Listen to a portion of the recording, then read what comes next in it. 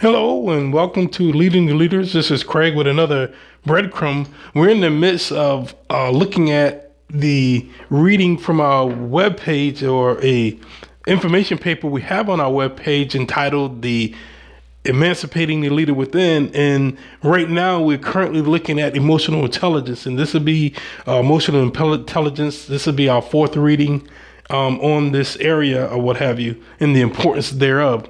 Okay, but once again, I'd like to tell you that you can find many of the things that we're discussing here more in detail and more deep thoughts from our website. We have a lot of good resources there. We encourage you to go there to leadingtheleaderslrc.net and look at what we have for you. Okay, but let's get back into what we were talking about, and this is talking about emotional intelligence. Okay, last time we looked at emotional intelligence and we looked at a couple of things. We looked at 5 areas that we said were important when it comes down to emotional intelligence. Okay, now today I would like to go into an area where we're going to ask the question, okay, Craig, I do not understand emotional intelligence. I don't understand what it's all about, even though I'm quite sure I've used portions of it. Okay. So how do we develop emotional intelligence? I said from the offset, if you cannot teach emotional intelligence and that it only comes by people that isn't born, by certain people have it, certain people don't have it, there would be no need for us to discuss anything farther. Now, I do not believe that. I believe that you can learn emotional intelligence because it's one of the principles of leadership. Okay. It's one of the principles that leadership is based upon. Just to review, we said that emotional intelligence is not intelligence in itself, though a leader must have a certain level of intelligence to be successful. But far more important is their ability to control and manage the emotional intelligence scheme of things. Okay? So emotional intelligence is not something inborn. I do not believe that. There is ways that we can control our emotions, and there's ways that we can actually transfer this to others, our subordinates and our loved ones or what have you. Okay? So now, how do I develop my emotional intelligence? Okay? We're going to go through 3 ways that you can develop your emotional intelligence. If you acknowledge that your emotional intelligence is not where it should be, okay, and that you want it to become better, you want it to enhance what you're doing, not sort of become a crutch for what you're doing, there's 3 short ways that we're going to look at, okay? One is observing your feelings, okay? Oftentimes, it's easy for us to become so ingrained in what we're doing. We're so concerned with the emotional grind, the daily emotional grind, that we forget to observe our feelings. Okay? I'm going to tell you right up front that as a leader, you should not lead from emotions and feelings. However, you should always observe your feelings. Okay? If you realize that you're doing things by suppressing your feelings, or you're not genuine about your feelings, your subordinates will see you as a poor leader, because either they're going to see you as uncaring or they're going to see you as detached. And anybody who's detached from what they're doing, they fully don't believe what they're doing. So why should I, as a subordinate or follower of yours, buy off on something that you yourself have not bought off on? Okay, that makes no sense. So you, as a leader, must understand and observe your feelings. Okay? The other thing you have to do is, if you want to improve your emotional intelligence, you have to practice responding. Okay? Not reacting. Okay?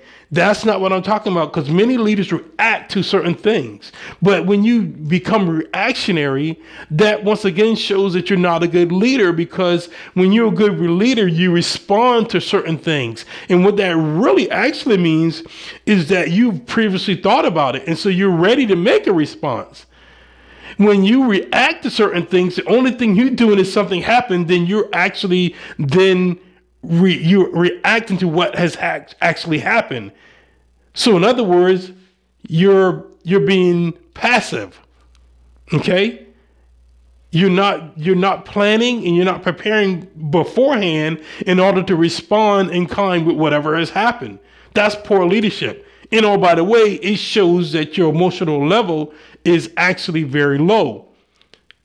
But practice responding, which means you have to look at things subconsciously and then decide how you are going to behave about that subject. Once again, that's not the leader that when something happened, I fly off the handle.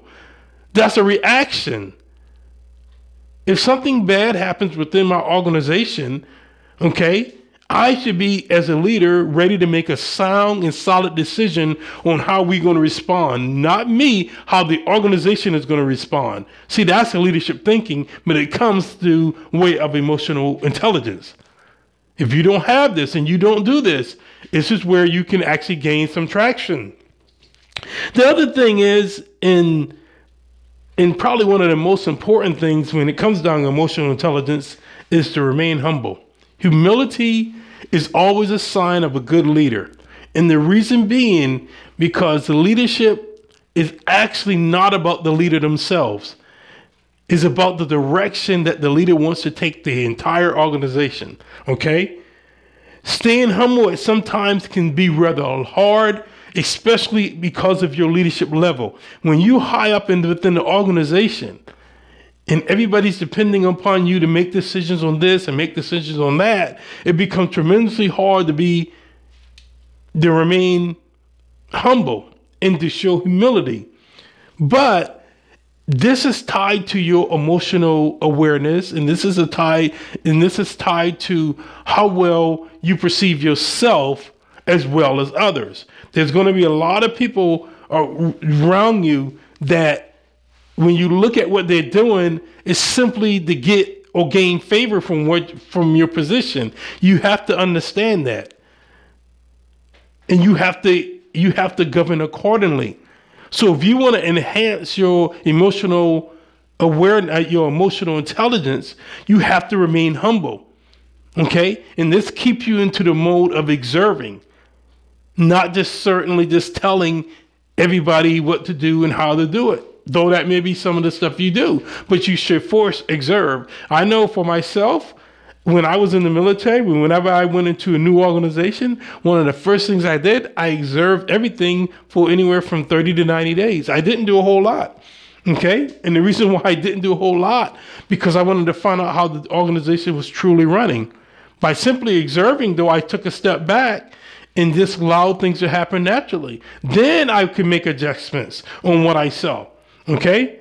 Now, one final thought is, how do I know if I do not have good emotional intelligence? Well, there's a couple of things. One, if you're a person that have a low emotional intelligence, you usually do outbursts. You usually do emotional outbursts, and you usually come at inappropriate times. Okay. Also, people that have low emotional intelligence, they suffer from the difficulty to learn listening to others.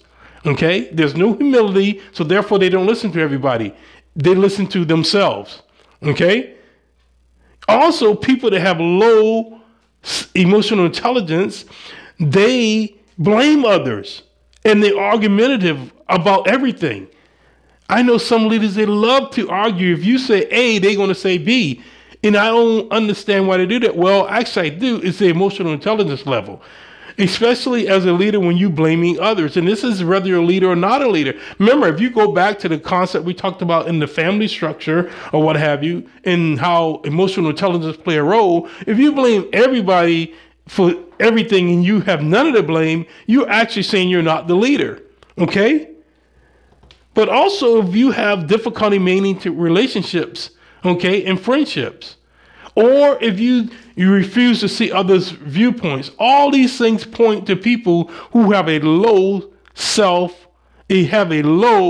emotional intelligence level.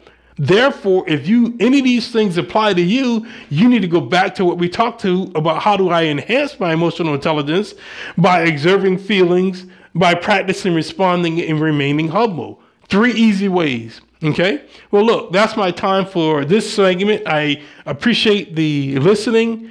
God bless as always, and happy leading to you.